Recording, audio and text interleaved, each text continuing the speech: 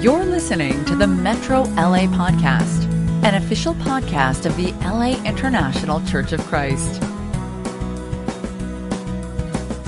Good morning, Robert Carrillo here at Metro Vision Studios, and we are marching through the end of John. We're up to the cross now, and it's a big chapter. This is the key point where everything happens. Chapter 19, and everything's been leading up to this. If you remember that, it was way back in the earlier chapters of 12 and 13 where we're already heading to Jerusalem, and we're already on our way to Jerusalem. So half the Gospel of John is about this week, about what happened, and pulling up to the cross and Jesus' crucifixion. Let's go ahead and say a prayer, and then we'll jump right on in. Let's pray. Father God, thank you for Jesus. Thank you for all that he's done, all that he is. Thank you for his love and his devotion and all that he went through, God. And as we read about this, everything from the trials, the false accusations, the betrayal of Judas, the disappointment of the apostles all abandoning him, we can only imagine how hurtful all this was. And we thank you, God, for Jesus who just stuck it out, who didn't quit, and kept moving forward and went to the cross and gave his life for us. We're so grateful for that. Help us, God, to be grateful people, Father, and live our lives gratefully. We thank you for this study. Please bless our study. In Jesus' name we pray. Amen. Okay, so chapter 19. So Jesus has already been taken to Annas. Then he was taken to Caiaphas. And now he's taken to Pilate, who is the Roman official in charge over Jerusalem. And why do they take him to him? Well, because they can't kill somebody. They have to have, only the Romans can kill somebody. And they want Jesus dead. They absolutely want Jesus dead. They bring in false accusations. They do all kinds of crazy stuff to find him guilty. And there's not a whole lot of surprisingly, there's not a lot of detail in this gospel as much as there's in Luke and Matthew. But here we go. Chapter 19, verse 1. Then Pilate took Jesus and had him flogged. The soldiers twisted together a crown of thorns and put it on his head. They clothed him in purple robe and went up to him again and again, saying, "Hail, King of the Jews!" And they slapped him in the face. Once more Pilate came out and said to the Jews gathered there, "Look, I am bringing him out to you to let you know that I find no basis for a charge against him." Then when Jesus came out wearing the crown of thorns and the purple robe, Pilate asked to them, "Here is the man." As soon as the chief priests and the other officials saw him, they shouted, "Crucify! Crucify!" But Pilate answered, "You take him and crucify him. As for me, I find no basis for a charge against him." The Jewish leaders insisted, "We have a law, and according to that law, he must die, because he claimed to be the Son of God." You know, it's always a very interesting thing, the whole role that Pilate plays, because Pilate, first of all, he's got his wife, which is not recorded here, but his wife telling him to let Jesus go, that she'd had a dream about him and that she thought Jesus needs to be let go. He needs to be set free. And clearly Pilate has doubts about the whole thing. So you get the feeling he's trying to appease the Jews by having Jesus flogged and beaten. And it's amazing because it's just a sentence here. But the reality of a flogging is brutal. It's horrific. If you have never seen The Passion, I would absolutely recommend that you watch The Passion. The Passion is a movie about the crucifixion of Jesus. And, it was heavily criticized for being too graphic and too gory. But the truth is, when a person was flogged and crucified, it was graphic and gory. I mean, it was horrible. I mean, people didn't last long on the cross because they were beaten so bad by the time they got to the cross. And there's no soft way to do this. There's no Disney version of the cross. This is raw. It's brutal. It's ugly. And, I've often thought, why does God make Jesus go through something so intense? Why couldn't it be lighter? Why couldn't it be just a flogging and they let him go, Why did it have to be so ugly and so brutal? But then I think about how we question God's love, we question his commitment, and we don't realize the value of somebody being committed to us to this degree that he clearly showed that he's in it for us all the way, even though he would suffer horribly. Still, he was in it for us. And really, if you really consider all things, there's no way you can doubt his love. There's no way you can doubt God's commitment to us. Not when you think about what happened here. He lived out his final, complete, and total commitment to us. And you think about how Jesus must have felt. Not only is he betrayed by his people, Annas, Caiaphas, the Sanhedrin, but then he's betrayed while he's beaten by the Romans, the occupiers of his country, and it's a horrible beating. And then he comes back, and the crowd of Jerusalem, they're yelling, "Crucify him! Crucify him!" Remember, it was 1 week earlier. 1 week earlier, that same crowd was yelling, "Hosanna, Hosanna," and waving palms and welcoming Jesus into Jerusalem. How tragic, how horrible this was. And Pilate answered, "You take him and crucify him." Pilate was like, "I'm done with it. I'm out here."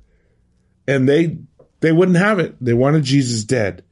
And when Pilate heard this, he was even more afraid, and he went back inside the palace. "Where do you come from?" he asked Jesus, but Jesus gave no answer. Do you refuse to speak to me?" Pilate asked. "Don't you realize I have the power either to free you or to crucify you?" Jesus answered, "You would have no power over me if it were not given to you from above. Therefore, the one who handed me over to you is guilty of a greater sin." I love it. Jesus' confidence always, it's like, you only have the power that you're allowed to have. That's it. From then on, Pilate tried to set Jesus free, but the Jewish leaders kept shouting, "If you let this man go, you are no friend of Caesar. Anyone who claims to be a king opposes Caesar." When Pilate heard this, he brought Jesus out and sat down on the judge's seat at a place known as the Stone Pavement, which is in Aramaic Gabbatha. It was the day of preparation of the Passover. It was about noon. "Here is your king," Pilate said to the Jews. But they shouted, "Take him away, take him away, crucify him." "Shall I crucify your king?" Pilate asked. "We have no king but Caesar," the chief priests answered. Finally, Pilate handed him over to them to be crucified. Pilate, you can tell he's wrestling with all this. And he's trying to decide whether he's going to let Jesus go or not. And if anything, the Jews shouting and the leadership of the Jews push him back over to, he's going to crucify him. And people always say, well, Pilate washed his hands of the whole situation, literally washed his hands of the whole situation. But does that make him innocent? No, because he didn't stop it. He could have stopped it, and he did not stop it. He let the people, the crowd, have their way. He was afraid of the crowd, clearly, and he gives in, he capitulates to them, even though he knows he's doing wrong, even though he finds nothing guilty in Jesus, no crime in Jesus, but yet he gives in to the crowd. And, it's funny because I just did a thing on justice in the Bible, and one of the commands is that you do not give in to the crowd, that a trial must be fair, and it must be right, no matter what the people want. God had thought of this long before this. So the soldiers took charge of Jesus. Carrying his own cross, he went out to the place of the skull, which in Aramaic is called Golgotha. There they crucified him with 2 others, one on each side and Jesus in the middle. Pilate had a notice prepared and fastened to the cross. It read, "Jesus of Nazareth, the King of the Jews." Many of the Jews read the sign, for the place where Jesus was crucified was near the city, and the sign was written in Aramaic, Latin, and Greek. The chief priests of the Jews protested to Pilate, "Do not write the King of the Jews, but that this man claimed to be the King of the Jews." Pilate answered, "What I have written, I have written." And when the soldiers crucified Jesus, they took his clothes, dividing it into 4 shares, one for each of them, with the undergarment remaining. This garment was seamless, woven in one piece from top to bottom. "Let's not tear it," they said to one another. "Let's decide by lot who will get it." This happened that the scriptures might be fulfilled that said, "They divided my clothes among them and cast lots for my garment." So this is what the soldiers said. Near the cross of Jesus stood his mother's sister, Mary, the wife of Clopas, Mary Magdalene. When Jesus saw his mother there and the disciple whom Jesus loved standing nearby, he said to her, "Woman, here is your son," and to the disciple, "Here is your mother." And from that time on, this disciple took her into his home. You know, Jesus, being the eldest son, was responsible for his mother and wanted her taken care of when he would be gone. And so, of course, he takes care of her. He in a sense, entrusts her to John to make sure.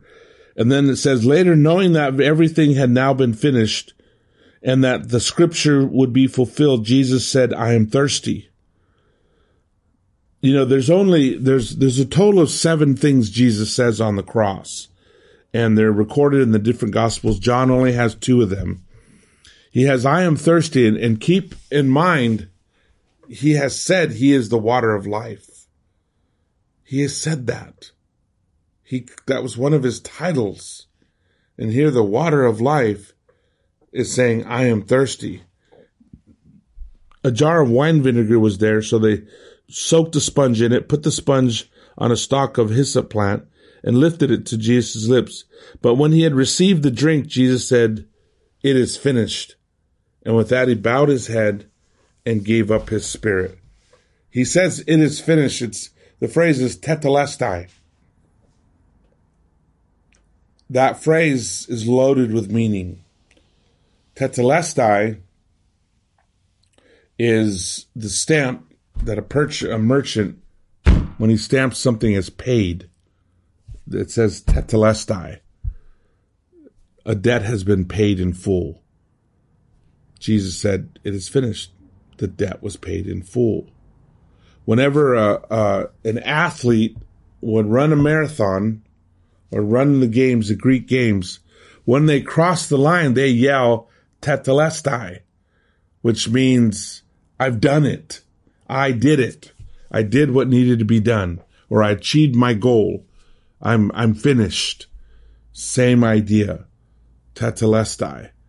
When one was trading in a business partnership and one person's getting a bunch of product, another person's giving it away, once they're even, once it's all squared away, they'd stamp it tetelestai, that the deal is done. The whatever was owed was paid, whatever is supposed to be given was given. It has all been given. It's tetelestai. And there's other meanings, but those are some of the primary ones. The word he says, the word that's recorded there, is a very powerful word. It's rich with meaning. And it says, with that, he bowed his head and gave up his spirit. Now it was the day of preparation, and the next day was to be the special Sabbath. Because the Jewish leaders did not want the body left on the cross during the Sabbath, they asked Pilate to have the legs broken and the bodies taken down. The soldier therefore came and broke the legs of the first man who had been crucified with Jesus, and then those of the other. But when they came to Jesus and found he was already dead, they did not break his legs. Instead, one of the soldiers pierced Jesus' side with a spear, bringing a sudden flow of blood and water. The man who saw it has given testimony, and his testimony is true. He knows that he tells the truth, and he testifies so that you may also believe. These things happen so that the scriptures would be fulfilled. Not one of his bones will be broken. And as another scripture says, they will look on the one they have pierced. You know, he gives a detail of once Jesus dies and they don't break his legs because, well, that's one of the prophecies, that none of his bones would be broken. But they do pierce him, and blood and water, which is a sign of death, come pouring out, and they're all there looking. Later, Joseph of Arimathea asked Pilate for the body of Jesus. Now, Joseph was a disciple of Jesus, but secretly because he feared the Jewish leaders. With Pilate's permission, he came and took the body away. He was accompanied by Nicodemus, the man who earlier had visited Jesus at night. Nicodemus brought a mixture of myrrh and aloes, about 75 pounds. Taking Jesus' body, the two of them wrapped it with spices and strips of linen. This was in accordance with the Jewish burial customs. And the palace where Jesus was crucified was a garden. And in the garden, a new tomb in which no one had ever been. Because it was the Jewish day of preparation, and since the tomb was nearby, they laid Jesus there. I mean, it's interesting that Joseph of Arimathea and Nicodemus, two of the older, probably wealthy men, they take the body, and they prepare it for burial, and they get the body all ready for burial. And that's where they laid Jesus. So, you know, it's kind of amazing to me how quickly we go through this in one chapter, the greatest event in history, and it's in one chapter. But you see how Jesus just gave himself to it. He didn't argue with Pontius Pilate. He didn't try to get out of it. He didn't try to prove he was innocent. Not at all. He accepted it. This is what I must do. I must suffer for the people. And, you know, I've always said that this is what I think is the basis of leadership. Of good leadership, I should say, is that you love God and you love people enough that you're willing to suffer more for them. You're willing to stay longer, get there earlier, lose sleep, work harder than most. You're willing to do whatever you've got to do to serve God. And that's what a leader does. A leader denies themselves when they don't want to do it anymore, when they even doesn't give in to rebellion or laziness or any of those things. A leader just keeps giving no matter how much they suffer. That's one of the keys of leadership, is your willingness to suffer. Jesus clearly was an example of that and was willing to suffer a great deal so that you and I could be right with him, so that you and I could have all our sins forgiven, and that there be no doubt of Jesus' commitment or his love for each of us. So we'll go ahead and stop there. I mean, that was, you know, it's a little bit shorter, but I don't want to just move on, because I think that we need to think about what happened in that chapter and why Jesus gave his life for you. What is it about you? And how do you show your appreciation to Jesus for him giving his life for you? What do you do for Jesus? And just pure gratitude. So thank you, and we'll stop there.